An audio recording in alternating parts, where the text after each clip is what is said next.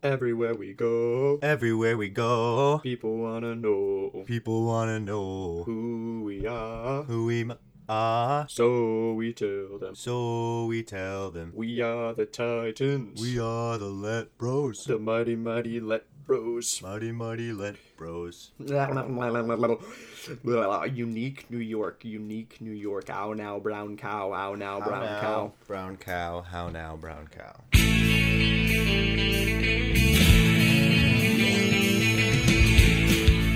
Hello, everybody, and welcome to the Week 7 episode of the Let's Talk Fantasy Football podcast. I am here, and my name is TJ Lett. Here with me is a man known by the name of JR Lett. How you doing tonight, JR? Hello, everybody. I'm doing fantastic. Are you excited? Am I excited?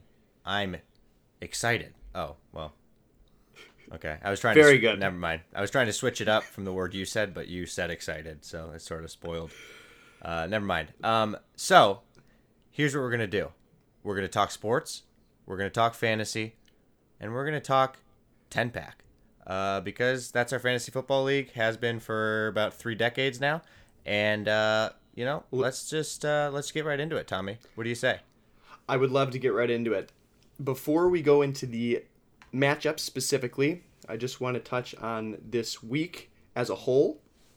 So, this week was kind of interesting. We had a really, really good matchup between you and Scott, and, well, actually the best matchup between you and Scott for the year so far, and then the worst matchup of the year so far between Brian and Louie. A lot of variance this week, and, it was pretty interesting overall. The average score for the week was 11,334, which is very much inflated by you and Dan, but that's right on average with the average score for the year, because as of right now, the average weekly score on any given day or week or month is 11,360. So we talk a lot about, what is the average score? What is a good score? What is a bad score?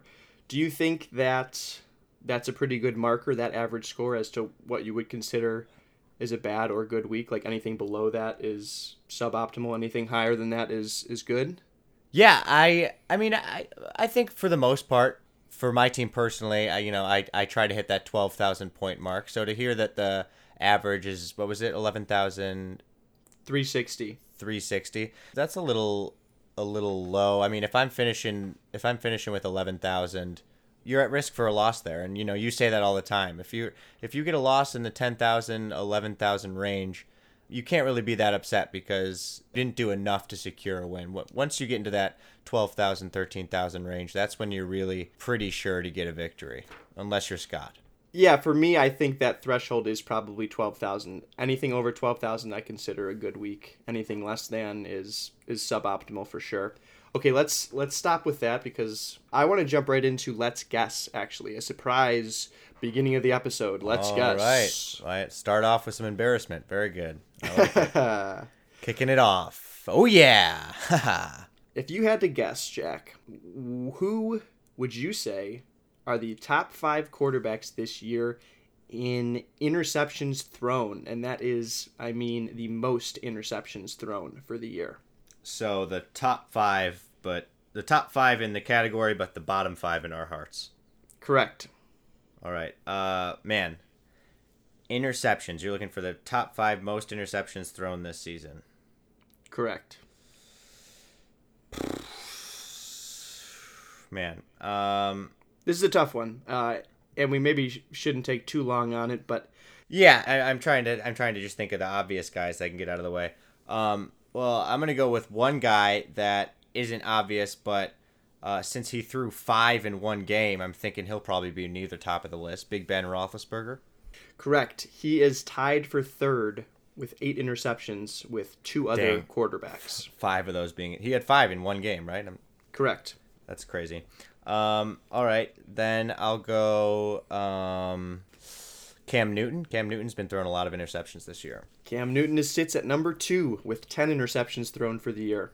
Very good. Very good. Yeah, those are two. I mean, those are two guys that have been absolute studs in previous seasons. So it just goes to show that being on the top of the interception count, it's not the duds. A lot of the time, it's the studs who just are letting the ball get away from them. Right. Carson Palmer's not in there, is he? He is not in the top 5. Oh, okay. Now let me give you a hint here. He's maybe the worst quarterback ever to win a Super Bowl. Oh man, big bad Joe Flacco. There you go. Joe Flacco is tied with Ben Roethlisberger for 8. Yeah, I should have known that. Joe Flacco sucks. The fact that anyone ever thought he was elite for a second infuriates me. It's laughable. Oh, I'll go with another guy that is. I think he's better than Joe Flacco, but another guy who's like considered good but isn't really good. And this is a guy that I had a bad take on going into the season. Yes. The Red Rocket, Andy Dalton. Red Rocket is tied with the other two with 8. Nice, very cool. Very good. I was high on him going into the season, but he's looked bad. I mean, he's looked bad. He has not been good this year. I don't know what else to say. Yeah, he really has. And number 1, I don't think you will guess, so I'm just going to say it. Sure. It's Kaiser. Really? Oh, no, I wouldn't guess that because he hasn't played started in all the every games. game. Yeah. Correct. He's got 11 interceptions. Man, that's embarrassing because he has been pulled several times. What is going on in Cleveland there, man? It's like, you're so bad. Just, I don't know. For me, it's like, if you're that bad, just stick to one quarterback and at least let him get some experience. Like, why are you continuing to pull this rookie for like random backups? Like, it's just so much dysfunction going on. Yeah, that he's definitely going to get fired. He's been terrible. And then the other, I have one more let's guess. We'll do this one quickly. I want you to guess the top 5 running backs this year in receiving yards. And these are actually, I mean, most of them make a whole lot of sense. So Why don't you real quick try and guess? I like that. I like this. This is a good one. I don't know if he's the top one, but I know he's got to be up there. Chris Thompson in Washington has been getting an unbelievable amount of not just targets, but he's been getting a lot of yards after the catch. He's looked good this year. They're using him a lot in the screen game, and it has been very, very good. Like you said, he's had some really long touchdowns. He is at the top with 366 yards. Number 1? Okay. Mm-hmm. That's not surprising. All right, and then another guy would be the bane of your existence because you were a previous Isaiah Crowell owner. Duke Johnson, he's catching running back. Absolutely. Yep. Duke Johnson is number 3 with 314 receiving yards. All right. I'm trying to think of catch-specific running backs before I start tossing out just the big guys. You are forgetting one very catch-specific running back. This running back has 59 targets this year, which is 12 more than any other running back. Wow. Oh, Christian McCaffrey. There you go. There it is. Yeah. Yes. Christian McCaffrey's number 2 with 329 receiving yards. Nice. The last 2 are not catch-first running backs. Okay, that makes sense. Kareem Hunt, yeah. Kareem Hunt is number 5 with 285. And just in front of him is... Lev Bell? No, Le'Veon Bell sits at 10th, 11th. Oh, wow, that's embarrassing. Another stud, though. One of the picks of the draft so far. Oh, is it Gurley? It is Todd Gurley, correct. Todd Gurley, nice. Where's another catch-specific back I just thought of was... I know exactly who you're going to say, and he is right after Kareem Hunt. My boy, James. Mm-hmm. James White, absolutely. Before we move on from Let's Guess, I just wanted to, when I bring up James White, just a topic that I'm super interested in and would love to get your take on. Who would you have out of the New England backfield moving forward this season? You can only have one guy rest a season. I mean, it's got to be James White just because he is the pass-catching back. It's just... Dion Lewis has looked good, though. I mean, I don't know. Dion Lewis has looked good, and he would be number 2 for me. I tell you, it wouldn't be Mike Gillislee. I can tell you that much. No, absolutely not. I would say James White because we are in half PPR. He does get a lot of catches, but James White is not really involved in the running game like Dion Lewis is. Yeah. So, but it's a toss up. But I give the edge to James White. Okay, we have wasted a lot of time here. Good conversation, but we got to get moving along. Let's start things off with the first matchup of the week. We're going to talk about Tommy versus Kyle. Kyle beats Tommy, which is me, by the way, with 11,292 to 9,512. Kyle stays in first place with a record of 6-1, and I stay in 8th place, actually, with a record of 3-4. So we did not move in the standings, neither of us, but why don't you go ahead and kick this one off? What do you see? Yeah, absolutely. So, I'll talk about your side of the ball quickly here. You put up 9,500 points, which obviously isn't going to be enough to get you a victory most weeks, but you had some decent performances. Taylor Gabriel really didn't show up for you, and you could say the same for Rashard Matthews. But other than that, everyone else was at least they showed up and did their part as best as they could. I'll say one thing: your wide receivers obviously hurt you this week, but you got in order to bring your team to the next level, you got to start seeing some real consistent production out of both Kareem Hunt and Devontae Freeman. Those two guys are supposed to be your studs, and they've been good. I mean, they've been great, but they've just been good, and especially Kareem Hunt, he's got to return to that former status he was at the first couple games of the season. And then on your bench, Jordan Reed having a huge performance, that's great for you moving forward. And hopefully Devontae Parker will be able to come back from injury. But yeah, just a poor performance from Mariota with only 892. Your wide receivers, Crabtree, Matthews, and Gabriel not doing enough. So you had some weak spots, but really overall, I think it was just a mediocre week, not a terrible week, and you can be positive moving forward. Yeah, you say that, but I got to admit, as each week passes, I am becoming less and less confident in my team. We're talking about 4 weeks in a row here now where I have not reached 11,000 points. First 3 weeks was great. I averaged over 13,000 through the first 3 weeks. And you want to know why? Because Kareem Hunt and Devontae Freeman were both getting over 2,000 points. Yeah, I mean, but I guess that's why I say you can be positive. I still believe those two guys are absolute studs. And I think those are the caliber running backs that can carry a team. You've got your weak spots at wide receiver, and I think Rashard Matthews, I think Crabtree is going to be solid moving forward. I think Devontae Parker, when he comes back from injury, he might be able to have some rapport with Matt Moore if Matt Moore ends up being the quarterback there. And I don't know. I think you're being hard on yourself. I suppose it's been a little frustrating. I mean, this performance this week by Mariota was absolutely devastating.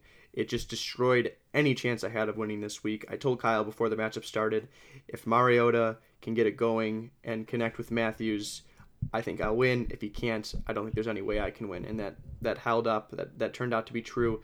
Now, it is a little bit just bad luck because I do want to mention that again this week, Mariota threw a pass to Matthews and he was tackled at the 1 yard line. And so that's a huge swing. That's 2 weeks in a row where they've been just a yard or two away from scoring a touchdown between the two of them. So we're talking about boosting my team up 1,000 points. Another thing that happened was the Falcons had the ball at literally the 1 foot line on 3rd and goal, and they didn't give the ball to Devontae Freeman on either carry. And not only if they didn't give it to Devontae Freeman, you're pissed. They didn't even run the ball. But no, they didn't even give it to Tevin Coleman either. They gave it to, was it on 3rd down or 4th down where they did it like an end around to Taylor Gabriel? They did an end around to Taylor Gabriel on 4th and goal from the 1 foot line. Do you see the running backs you have? Why are you doing an end? It's Steve Sarkisian. He's terrible. I don't know what's going on in Atlanta. What's going on in Atlanta? I mean, they are missing Kyle Shanahan, and that is an understatement. They really got to figure things out over there. Moving over to Kyle's side of the ball. Yeah, can I take over? Yeah. I looked at this. Obviously, this is the matchup I looked at the most this week since I'm the one that I'm involved in it. Obviously, right away, the huge difference is his kicker and his defense. It's been crazily the strongest part of his team consistently through this year. He gets 2,000 from Zerlane, or is it Zerloin? Which one is it, Jack? Okay, dude. Greg the Leg. We get it. I mispronounced it. Greg the Leg gets 2K. Jacksonville gets 3K. They shut out the Colts and get 10 sacks. I had a good week for my kicker and my defense, and I still got outscored by 2,400 points between those two positions. Like, yeah, I mean, that's the difference right there. The rest of Kyle's team, I mean, he had a great stream from Tyrod Taylor. I thought that was a great play. Let me read these point totals off for Kyle's 3 wide receivers, his wide receivers 1 through 3, and his 2 running backs. 250, 880, 290, 490, 910, and 390 for his tight end. I mean, those are abysmal performances. So yeah. It's crazy how much Kyle has been able to ride the success of his kicker and defense. You know, no discredit to him. A win's a win, a loss is a loss, but, you know, definitely some big holes in Kyle's team, and he's been saved by those 2 positions. So right. I'd be worried if I were him moving forward. Kyle being 6-1 with the team that he has, with the points he's put up, it's simply a miracle, is what it is. It's just an absolute miracle. Yeah. Like you said, he's got a lot of holes in his team. The good news is he's 6-1. He's definitely going to make the playoffs, so he's got time. He's easily the worst 6-1 team I've ever seen. Absolutely. And that's in my 12 plus years of fantasy football. Not trying to like crap on his team or anything. It just, yeah, I mean, Gordon is usually a lot better. Obviously, I'm not worried about Melvin Gordon. It just, yeah, you are worried. He's got no wide receivers. Maybe his best wide receiver is Will Fuller, who's coming off of a bye. I don't know. Not maybe, definitely. Like, he has no wide receivers. Like, Randall Cobb, especially now receiving passes from Brett Hundley. Robert Woods, you know, receiving passes from Jared Goff. But those wide receivers have just been so inconsistent, including Sammy Watkins. And then Cole Beasley has not put up numbers this year. Right. And T.Y. Hilton catching passes from Jacoby Brissett, just a bunch of weak spots at wide receivers. So definitely, like you said, he's already made the playoffs, most likely. So lucky for him, he can start making some moves and hopefully build up a more solid team for a playoff run. Should we move on to the next matchup? Yeah, real quick, I did just want to talk about Kareem Hunt before we moved on, because I wrote down some stats from him, because I mentioned I was extremely disappointed with his performance on Thursday night, even though he gets 1370, because I think he's being way underutilized by Andy Reid for some reason. Kareem Hunt, who we just talked about, is 5th in receiving yards. He's 17th in targets amongst running backs. Wow. He's averaging 11.4 yards every catch. And he's only getting I thought he had more targets than that. He's only getting 3.5 targets a game. Same with he's first. That's surprising to me. I thought they were using him more in the passing game. Yeah, exactly. They're not, and they should be. And he's first by a good amount in rushing yards, but he's actually 7th in carries. Yeah, they just got to use him more. I don't know why Andy Reid is hesitant to utilize him like the studs get utilized. For instance, Kareem Hunt has 45 less carries than Le'Veon Bell and still has 33 more rushing yards than him. That's pretty impressive. Yeah, so I'm just frustrated by his usage. I hope that he gets used more and in more advantageous situations so that he can start scoring like a beast again. Anyway, let's move on to the second matchup, which is going to be the matchup of the week. Scott versus Jack. Jack takes down Scott with a score of 15,762 to Scott's 14,328. Scott becomes the first team this year to lose with over 14,000 points. Anna just missed that mark. I think it was week 4 maybe where she got 13,900. This is 2 weeks in a row. Scott has deserved to win and lost. So his team falls to 4-3, stays in second place. You go up to 4-3. You skyrocket all the way into third place. I think you were in 8th place at the start of the week. You are correct. Actually, so I misspoke earlier when I said my standings did not move at all. I went from 7th to 8th. Anyway, this was the matchup of the year. This matchup was insane, and it's crazy that Scott lost. I was looking at this matchup trying to make notes, and I didn't know what to talk about. It just Yeah, I mean, just two powerful only performances. the only disappointment of all your players, I think, is just John Brown. Had a very disappointing week for Scott with 110 points. Everyone else on his team, just solid. I mean, he gets a great week from Boswell, 2,100. You both get good performances from your defenses, 1,750 for Tennessee, 1,900 for Carolina. Scott had a great week and deserved to win, but your team was just otherworldly this week. I mean, and what more can we say about Zach Ertz? He puts up another 1,740, 89 receiving yards and a touchdown. The man is unstoppable, and just far and away the best tight end this season. Yeah, and he and Wentz are just on another level together. Carson Wentz, outside of this matchup, Carson Wentz just looks good. Yeah, we will touch on him later. Captain Kirk gets another 2,500 for you. He has just been awesome. You get a great performance from Doug Baldwin and Mark Ingram. They both put up 1,900-ish. I'll tell you what, I'm excited about Mark Ingram moving forward. He's put up 2 very solid weeks these past couple weeks, and I don't see any reason for it to slow down. He's got Chicago, he's got Tampa Bay, a tough defense in Buffalo, but then against the Redskins, against the Rams. So Mark Ingram's just, RB1, plug him in every single week. Super reliable guy. It's interesting to me because he's had 2 amazing weeks directly after Adrian Peterson gets traded. I don't really understand why, because it's not like AP was getting carries. Right. He was literally getting 5 touches a game, Adrian Peterson was. And so could be mental though. Yeah. Maybe it's just, it could also be, I'm not saying you shouldn't be excited about Mark Ingram moving forward, but he got 25 and 22 touches, which are by and large the most amount of touches he's got for the year. So I don't know if that will continue. Maybe it will. It'll obviously also depend on what kind of game. Yeah, it was game script in both games, no denying that. I'm just saying I think he'll be absolutely solid moving forward. For sure. I do have to point out to you, this is 2 weeks in a row now that you have predicted me to lose, and I've won both weeks. Yeah, and that's kudos. When are you going to start believing in my team? I think I mentioned this when I made the prediction that it wasn't me not believing in your team.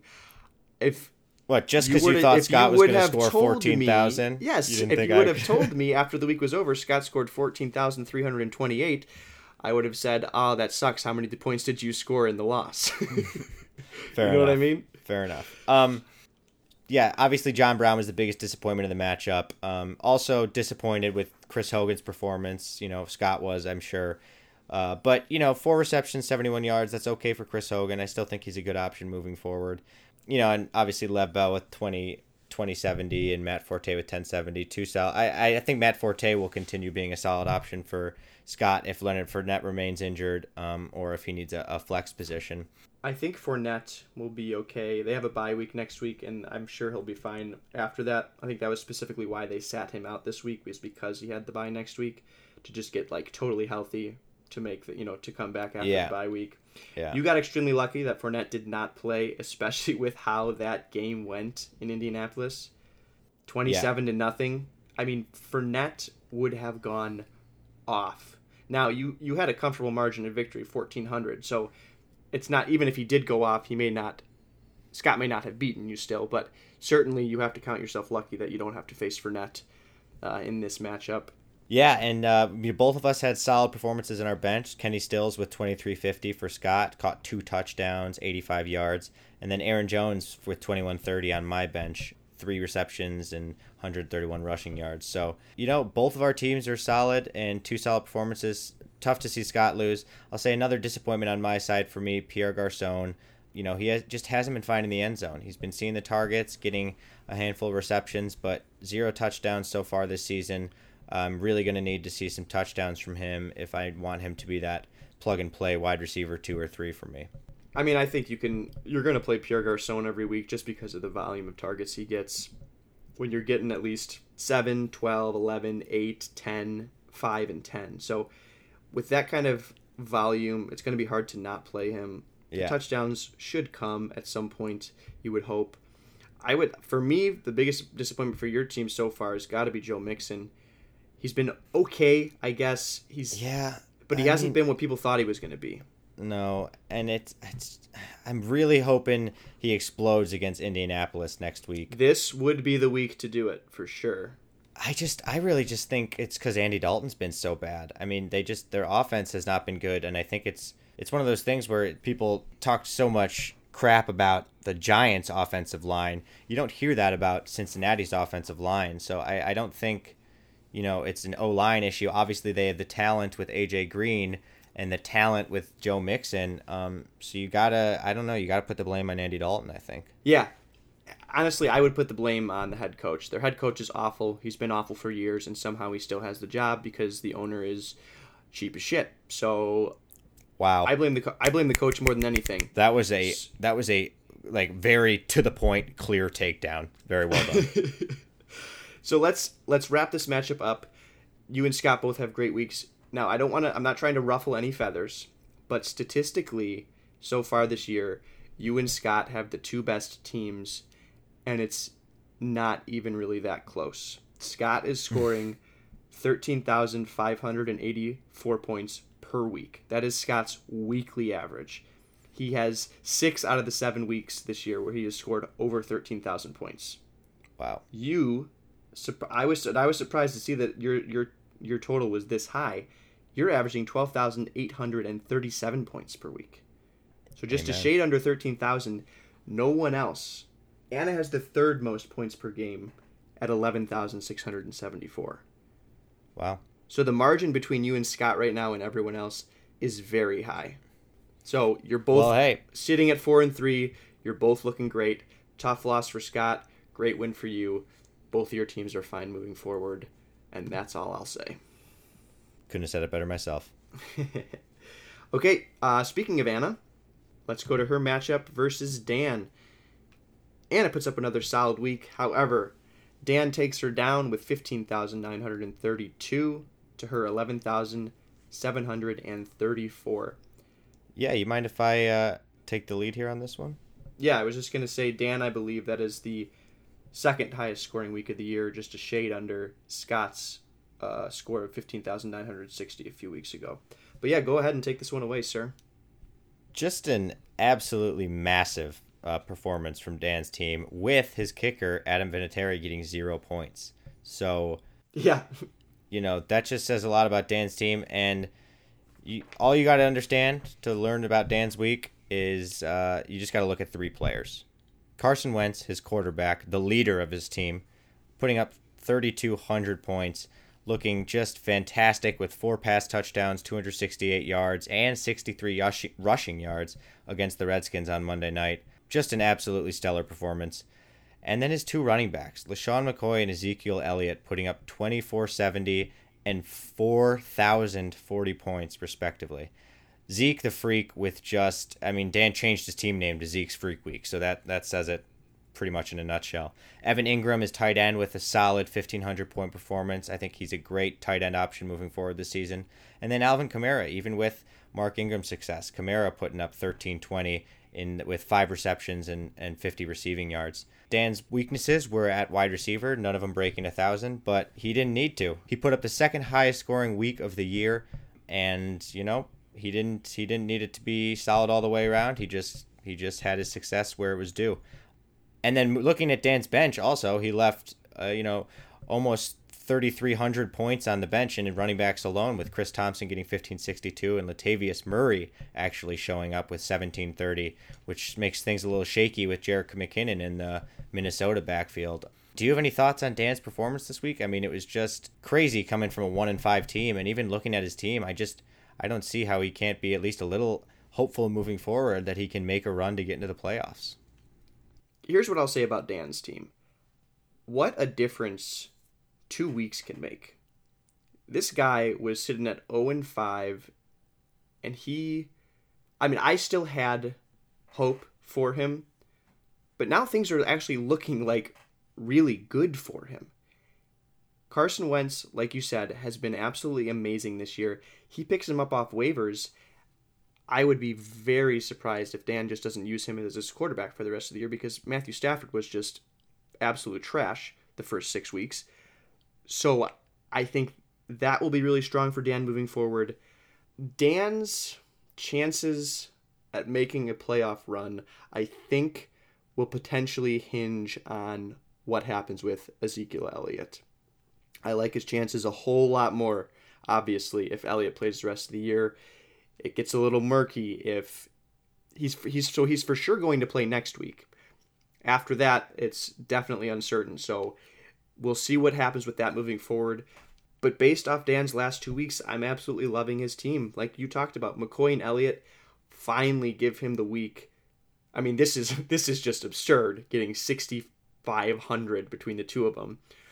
But up until this point, they hadn't really produced how you would want your first two draft picks to produce. They've been good, but not great, like you talked about with Kareem Hunt and Devontae Freeman for me. But yeah, Ingram has been great, like you mentioned, with all the receivers getting injured for the year. He's been Eli Manning's go-to guy. I think that will stay the same. Pittsburgh's defense has been solid all year long. I think that's just someone he can play really against any team. They've now had really good weeks against some really good teams. So I like Dan's team moving forward. And I see no reason why he can't make a playoff push. He's sitting at 2-5 after the win this week. Just one game out of the playoffs right now. I sit at 3-4.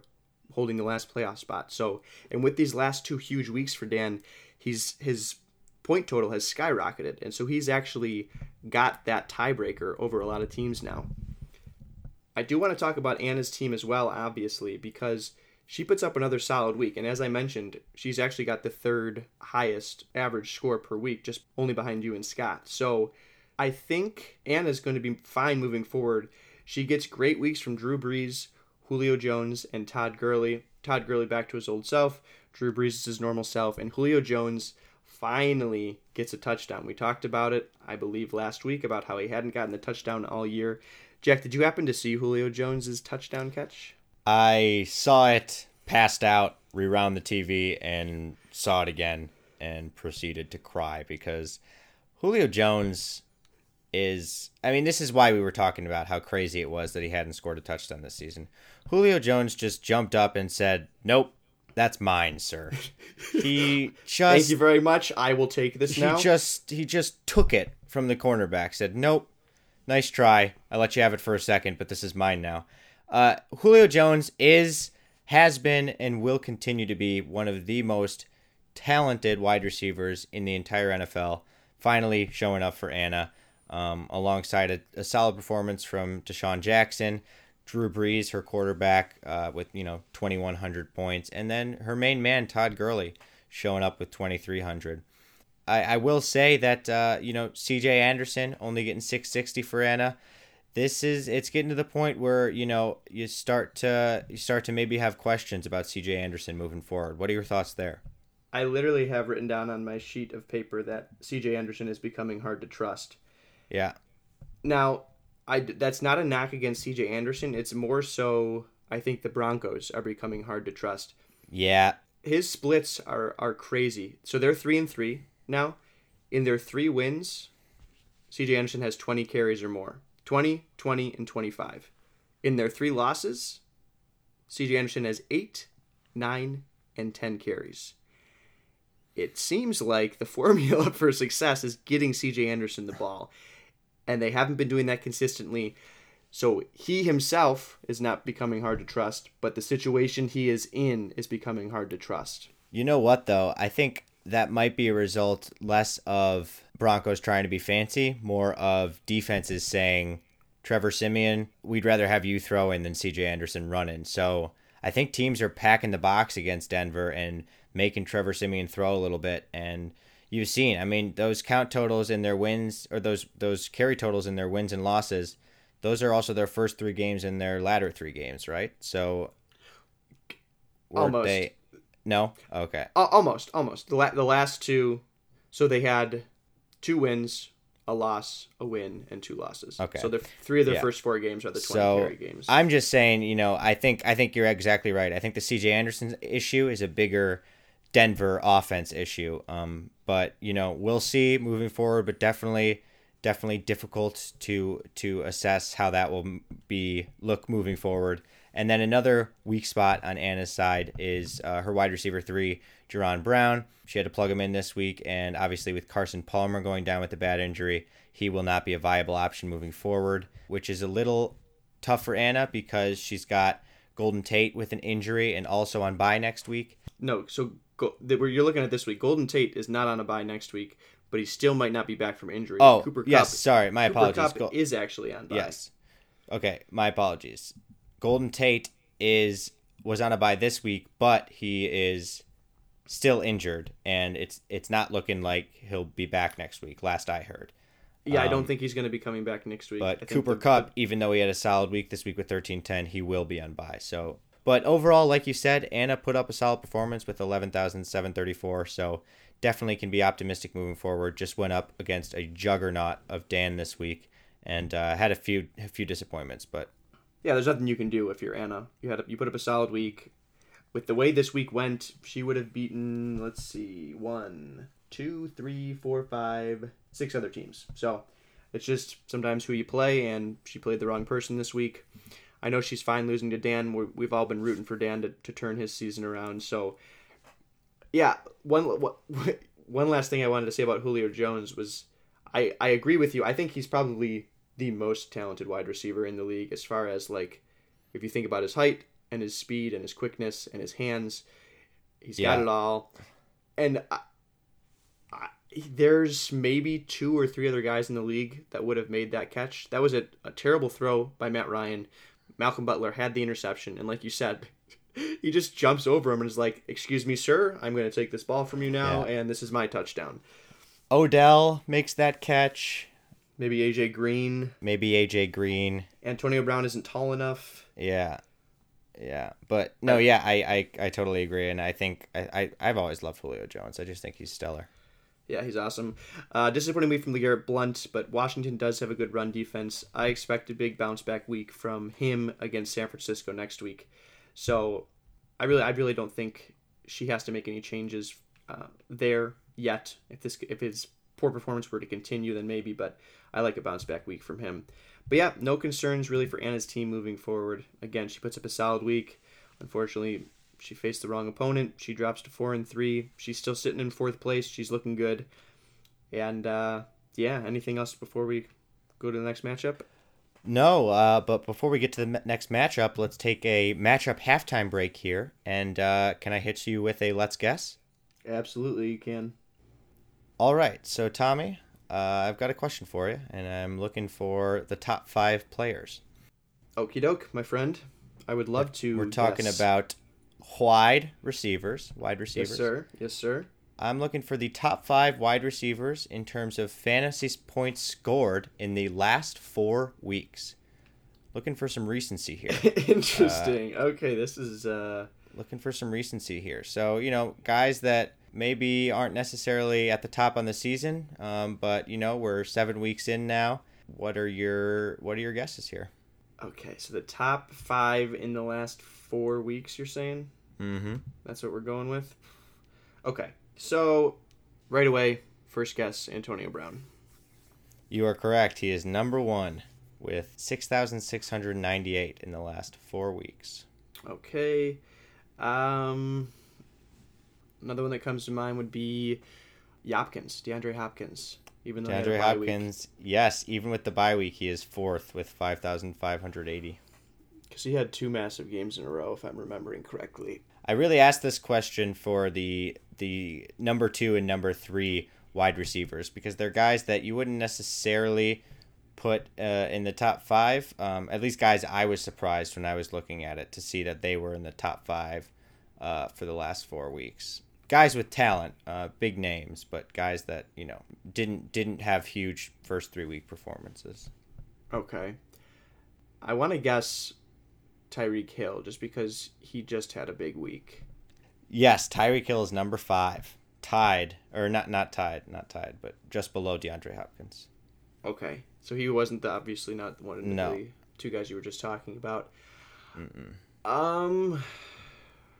No, even though Amari Cooper just got 3,800, it's not him, is it? No, it's not. It's not. That's Amazing. Incredible. That's incredible.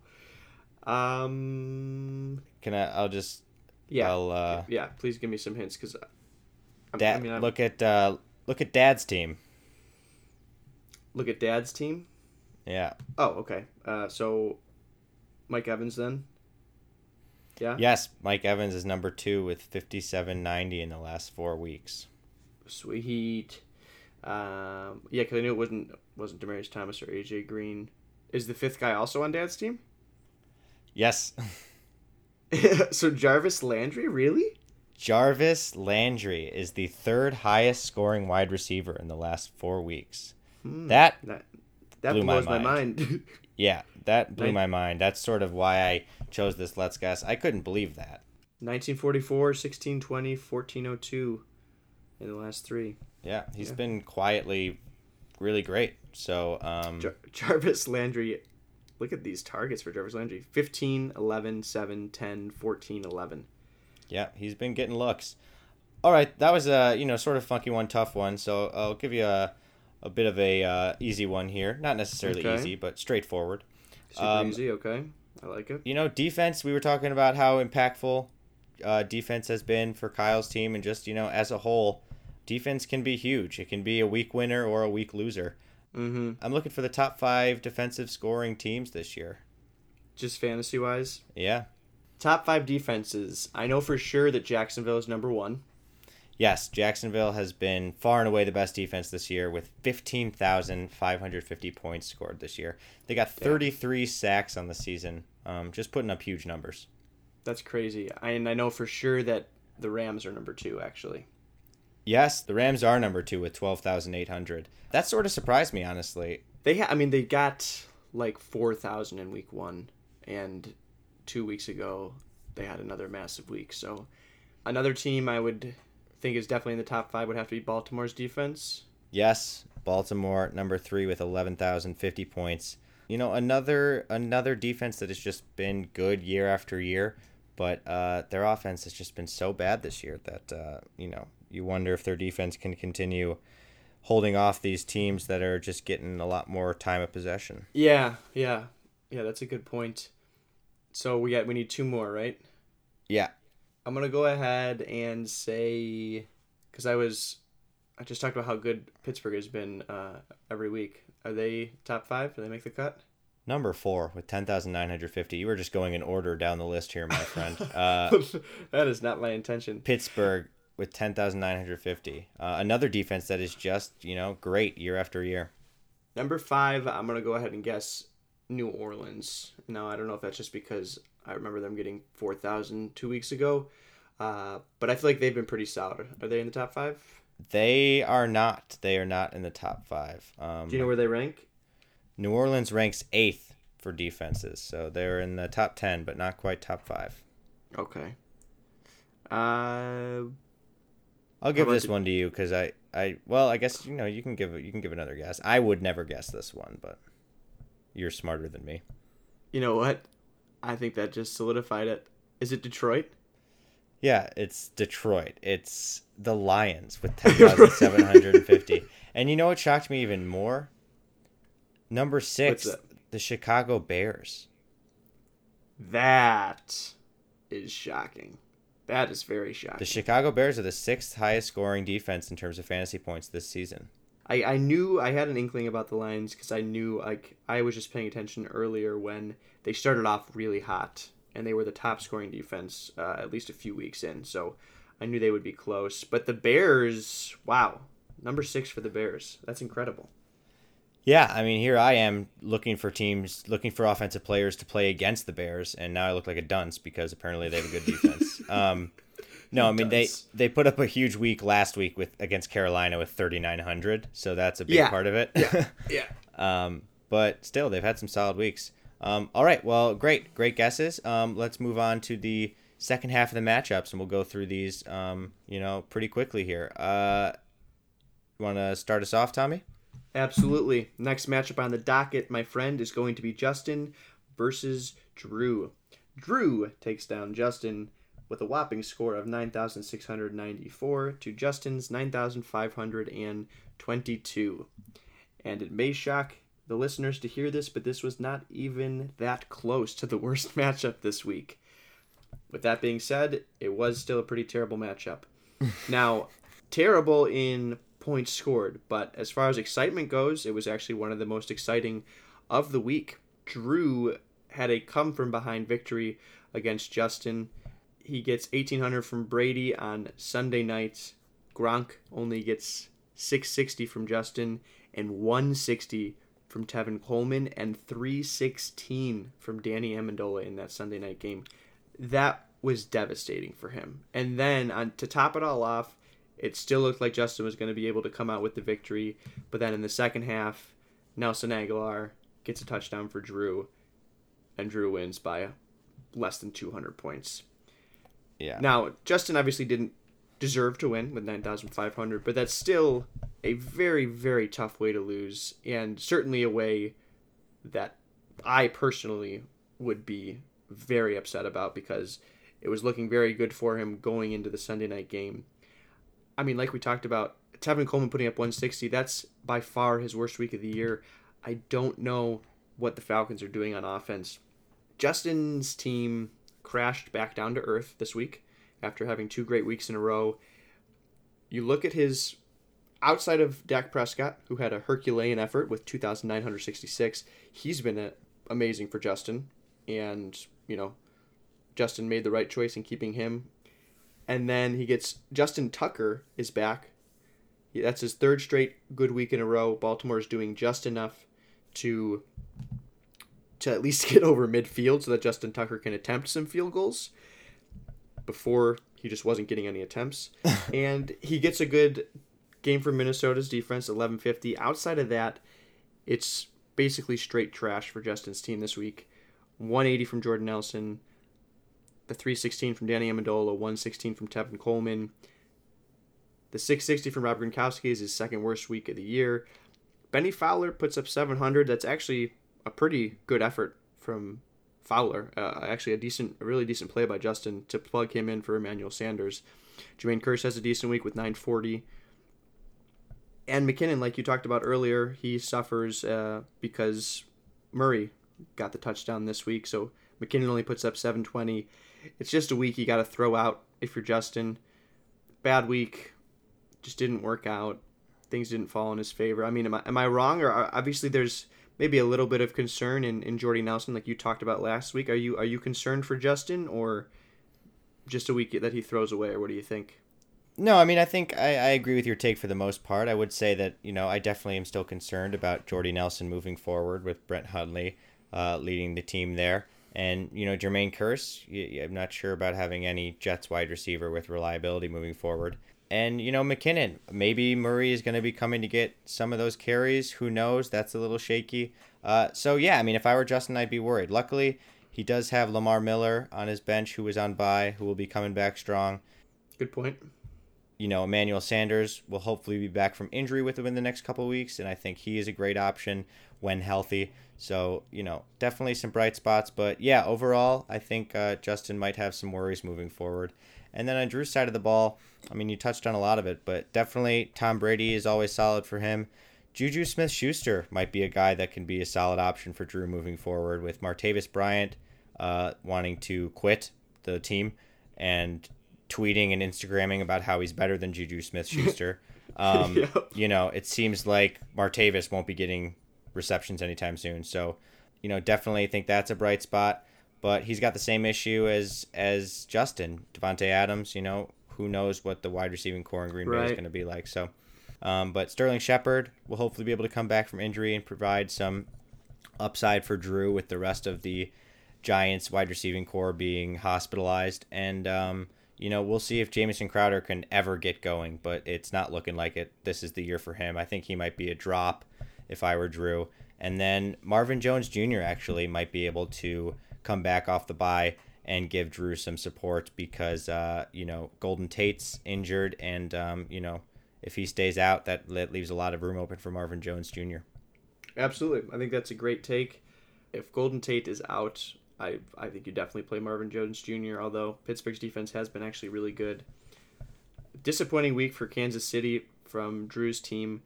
They had 4 solid weeks in a row. Not great performances the last 2. I mean, David Carr was throwing through that defense like it was Swiss cheese. It was terrible. I think what gets Drew the victory this week is Suckup Aguilar and Juju Smith-Schuster. I think those three guys, they all had good weeks. Not necessarily like weeks that you expect from them. Like you said, I think it's a very solid week for Juju, and not something you would expect from him. Drew's got some holes on his team, that's for sure. A disappointing week from Frank Gore. Solid week from Travis Kelce. Actually gets a solid week from Tariq Cohen, too.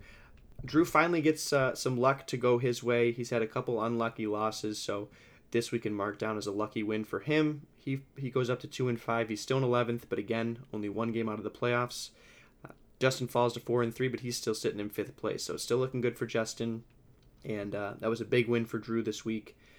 He got a lucky one, and so hopefully that can propel his team moving forward. Hopefully he gets a bounce back week next week and can string another win.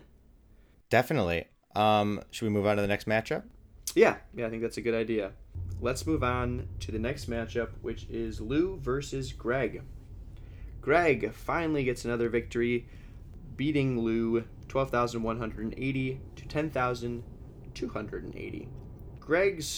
It's a good week for Greg. Like we talked about, 12,000 points is a good week, and it's great that he got the victory. He moves up to 2-5. He's still sitting in 12th place, tied record-wise with Drew and Dan. However, he is in last because he has a significant amount of less points scored for his team. Greg's week is deceptively good. He gets 3850 from Amari Cooper. 3850. Amari Cooper gets 19 targets, catches 11 of them, goes for 210 yards and 2 touchdowns. They went into that Thursday night game and they said, I mean, literally, the offensive game plan must have been, we are going to get Amari Cooper the ball if it's the last thing we do. We're just going to throw to him again and again and again and again until it works. And it worked. And it worked tremendously. Finally. Yeah, I think you're absolutely right. I mean, they just force-fed him the ball, and that's how you get to 210 receiving yards. He had 11 receptions, and he still dropped the ball a handful of times. So he did still have was some still pretty being bad Amari. drops. It's not like he was suddenly amazing. They just kept giving it to him. Martavis Bryant with only 100 points. He just had 1 reception.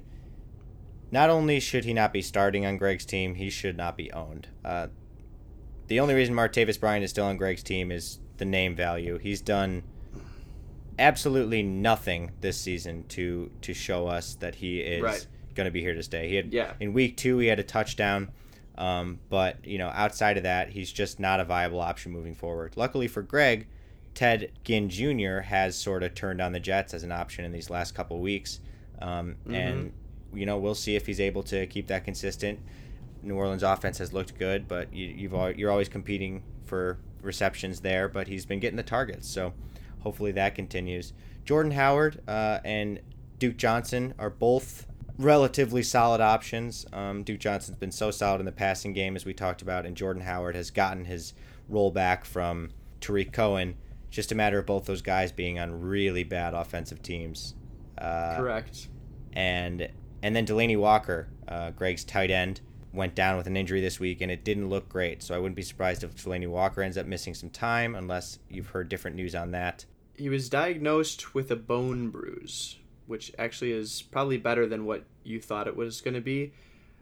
And they're saying it's really more of just a pain tolerance issue with the bone bruise. So with a week 8 bye, I think they're hoping that he just can come back after that bye. Well, that's good news. Good for Delanie Walker. I'm glad to hear that. Yeah, the only thing I'll say about Greg's team, since you touched on a lot of his players, is Amari Cooper, I think, momentarily has saved Greg's season. If he had dropped to 1-6 with the least amount of points scored, you're talking about how he doesn't have a tiebreaker over anyone. So with a 1-6 record, it's going to be really tough. Obviously, it's still tough at 2-5, but you have a much better chance than you do if you were 1-6. There's still holes in Greg's team. Like we mentioned, if you don't get the 3850 from Amari Cooper, it's another bad week for Greg's team. I mean, Matt Ryan has yet to reach 1,800 points on the year. That's crazy. That's absolutely insane. I mean, this offensive coordinator must just be atrocious. He must be the worst offensive coordinator in the history of the world. Yeah, how do you... Oh my gosh. Between last year and this year... It doesn't make any sense. It doesn't It make doesn't any make sense. any sense. It doesn't make any sense. They didn't lose anyone. They didn't lose a single important positional player. Everyone is back, and it's just been awful. They've got to get it figured out. There's It's too so much talent. frustrating to watch. That is the understatement of the year. There's so much talent on that offense. They've got two great running backs. They've got the best wide receiver in the league, and then Mohamed Sanu has turned into a pretty good wide receiver. And Yeah, Austin Hooper is actually decent. Like it makes no sense that their offense isn't good.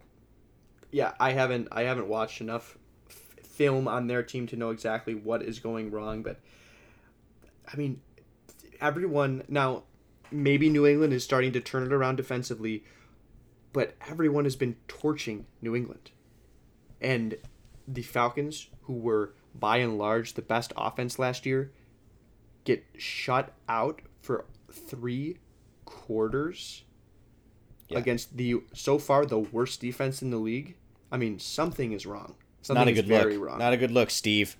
Dan Quinn might need to call Steve into his office and ask him a few questions about what the HE double hockey sticks he's doing with his team. Anyways, moving over to Dad's side of the ball. Alex Smith with another great performance. 3 passing touchdowns, 342 yards, 2,500 points. He's definitely in the conversation for MVP candidate this year. Mike Evans and Jarvis Landry putting up 1,800 and 1,900 respectively. Like I mentioned in the Let's Guess section, those are both guys who have been top 5 in the league in the last 4 weeks. So great options for Dad moving forward. But that's the same song and dance we've been singing all year. Oh my God, look at Dad's running backs. I mean, what is he going to do at the running back position? Tell me something, Tommy. Give him. I mean, he's sitting with Christian McCaffrey and Alex Collins combining for 1,100 points this week. And he doesn't have anything on his bench really. Alfred Morris with only 290 as Zeke's backup, and Theo Riddick coming off a bye. What are your thoughts here? You pray to God that Zeke gets suspended so that you maybe have something in Alfred Morris. I mean, that's really his best bet right now. Honestly, would be actually pretty nice for Dad to have Isaiah Crowell right now. I'm going to be completely honest. I gave him Isaiah Crowell so that he could use him, and he dropped him. And now Isaiah Crowell still hasn't been great. We will touch on him when we move into the next matchup. But Isaiah Crowell is better than 300 points. Maybe he's not much better than Alex Collins, but I don't know. I would have held on to Isaiah Crowell if I was Dad, especially like we've been talking about. He's just got no one trustworthy at the running back position. I mean, Chris McCaffrey, I guess, is trustworthy. His floor seems to be right around 800 points. But that's obviously not what you're looking for from your RB1. I don't know. I don't know what's going to happen. He's going to need something. Honestly, his best bet might be like, obviously you don't want to see anyone get injured, but really that might be his only opportunity to have a running back moving forward. Like, an injury to Amir Abdul obviously makes Theo Riddick's value skyrocket. Yeah. Or an injury to Javorius Allen makes Alex Collins' value skyrocket. Sure. So outside of that, I don't know. Because right now it's slim at the running back position. Barring an injury, I don't know who there is that he can pick up off waivers that would be a serviceable, guy you can trust every week.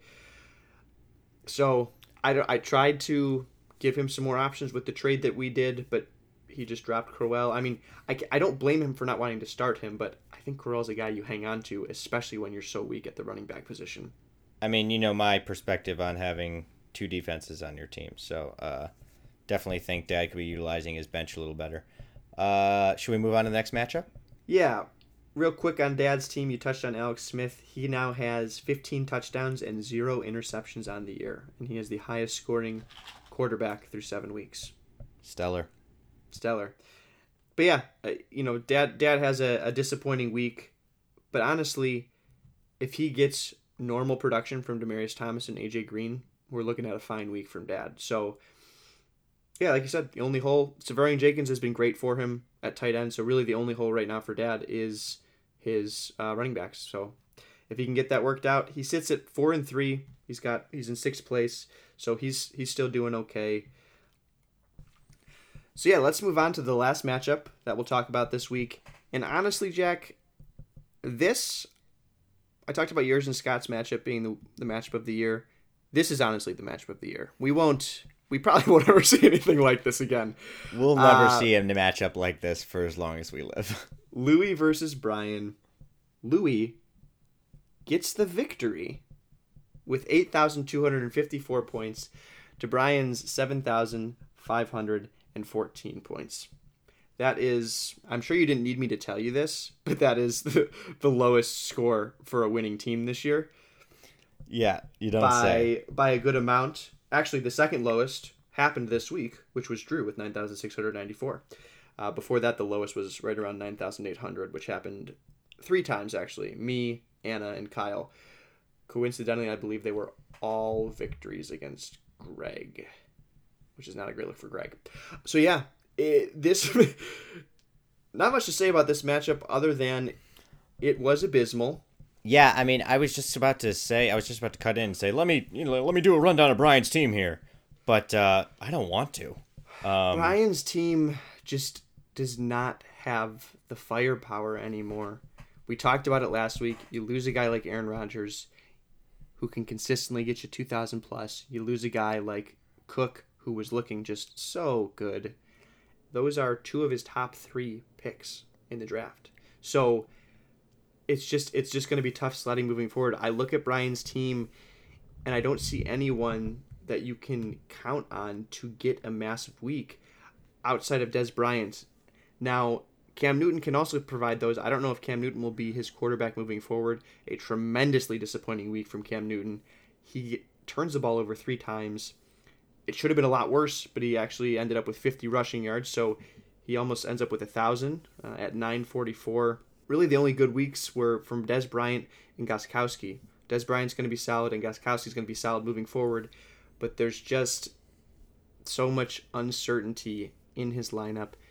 He's still starting Gillislee, which maybe he won't, but I don't know who he would plug in for him.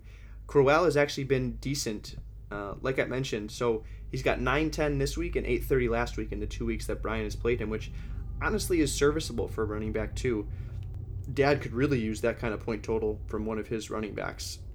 He hasn't been able to find anyone at the tight end position. Kyle Rudolph kind of a bit of a disappointing performance with 680. Darkwa gets 630.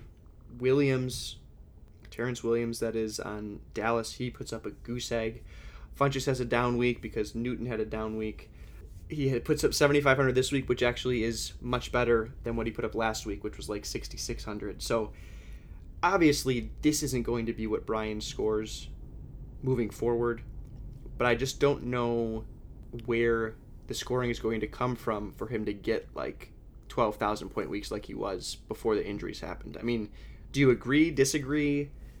No, I mean, I was just about to say, I don't want to sound too harsh, but I don't really see proof for why this won't be Brian's points moving forward. I know that's harsh because 6,000 to 7,000 are absolutely awful weeks, but unless he makes major changes, what you just said is right on. Where are the points going to come from?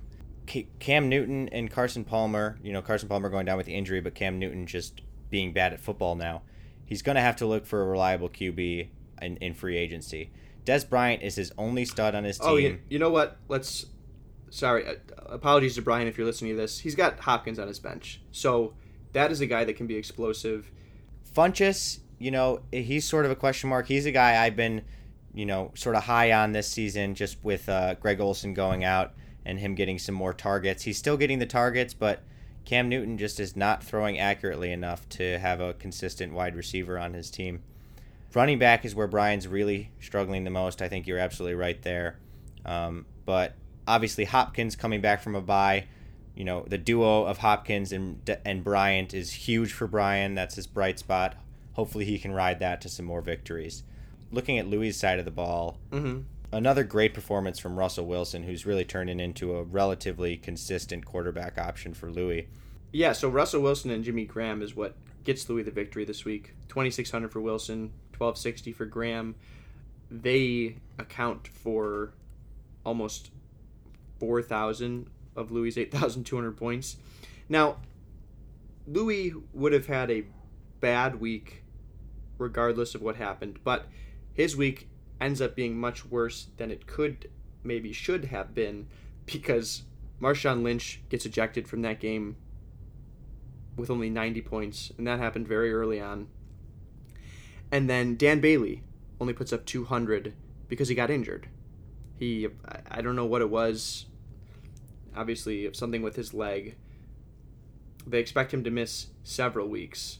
So, Dan Bailey would have gotten, Dallas put up 40 points, so Dan Bailey would have gotten at least 7 extra points. Not 7, sorry. 6, I think. 6 or 5, because they went for 2 at one point. They went for a 2-point conversion because Bailey was out. So Bailey and Lynch both leaving their games early. If you could have gotten even another 1,000 between the two of them, already Louis at over 9,000. Derrick Henry had a really bad week at 340.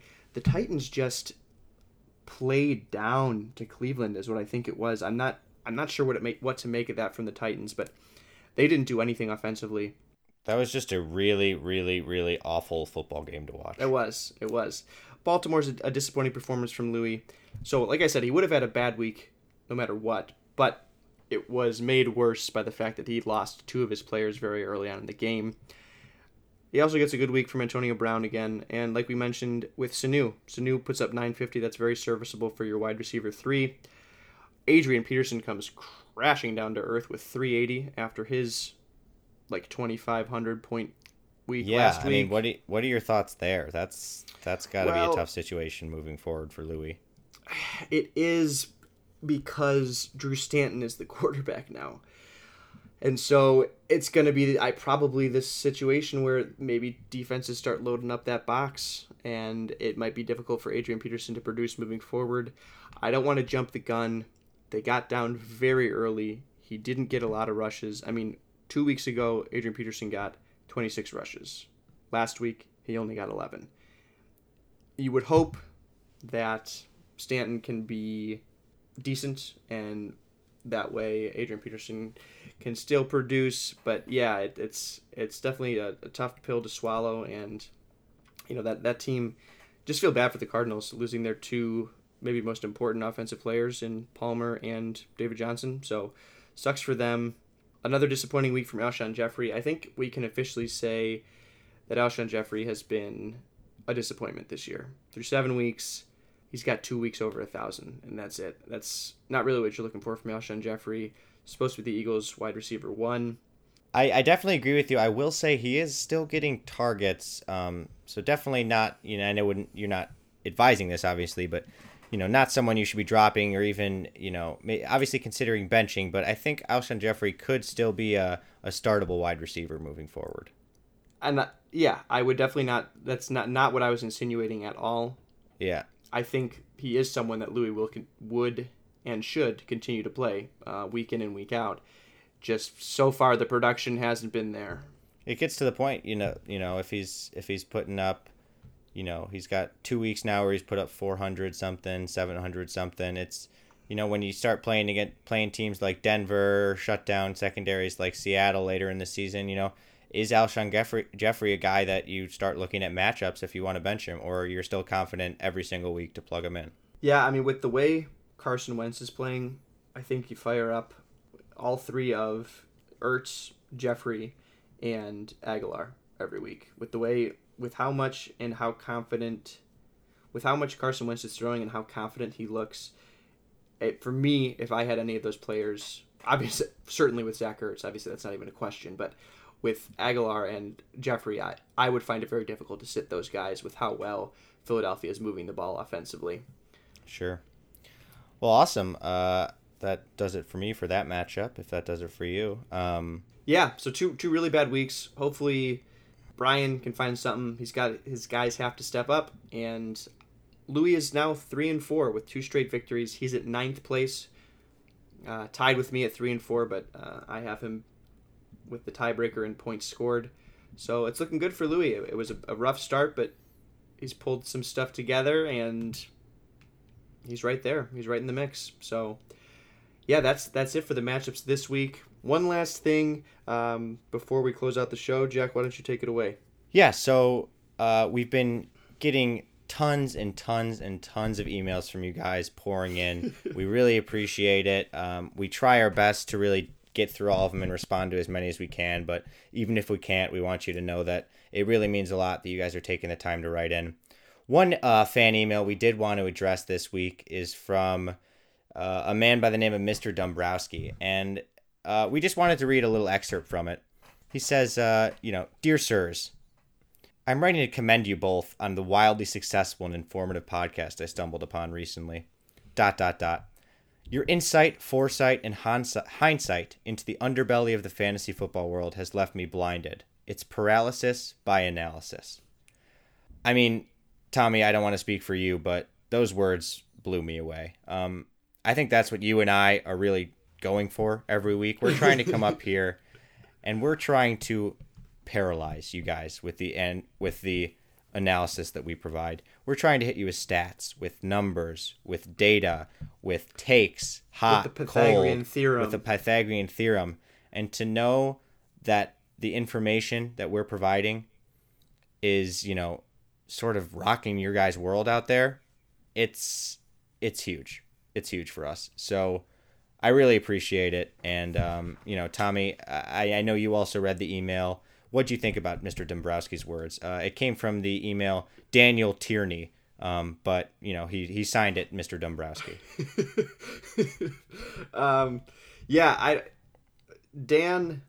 Mr. Dombrowski, really appreciate you emailing in, and the kind words really mean a lot to us. And yeah, just keep those thoughts coming. We like to hear feedback. So like Jack mentioned, we've had just loads of email, but this is the only one that we're going to talk about for some reason. But yeah, thanks for emailing in, Mr. Dombrowski. We appreciate it. Hope to hear from you soon. And thanks for listening. And thanks for the good feedback. Appreciate it. Yeah, and just to answer Mr. Dombrowski's main question of the email, he did want to know whether or not our podcast was FDA approved, because he said he's addicted. So I do have to unfortunately let him know that we are not FDA approved, and the FCC is not aware of this podcast either. So if you are feeling addicted and the weekly interval between podcasts is leaving you prostrate and perspiring, as Mr. Dombrowski put it best, definitely get that checked out, because we are not FDA approved. All right, everybody. Well, that about does it. Not about does it. That completely does it for us tonight. Ran through the matchups, did some Let's Guesses, and read some fan emails. Thanks for tuning in to this week's episode of Let's Talk Fantasy Football with TJ Lett and JR Lett. We cannot wait to see you back again next week, and keep listening, everybody. Don't stay too far away, though. Let's talk fantasy football. Thanks, guys. Have a good one.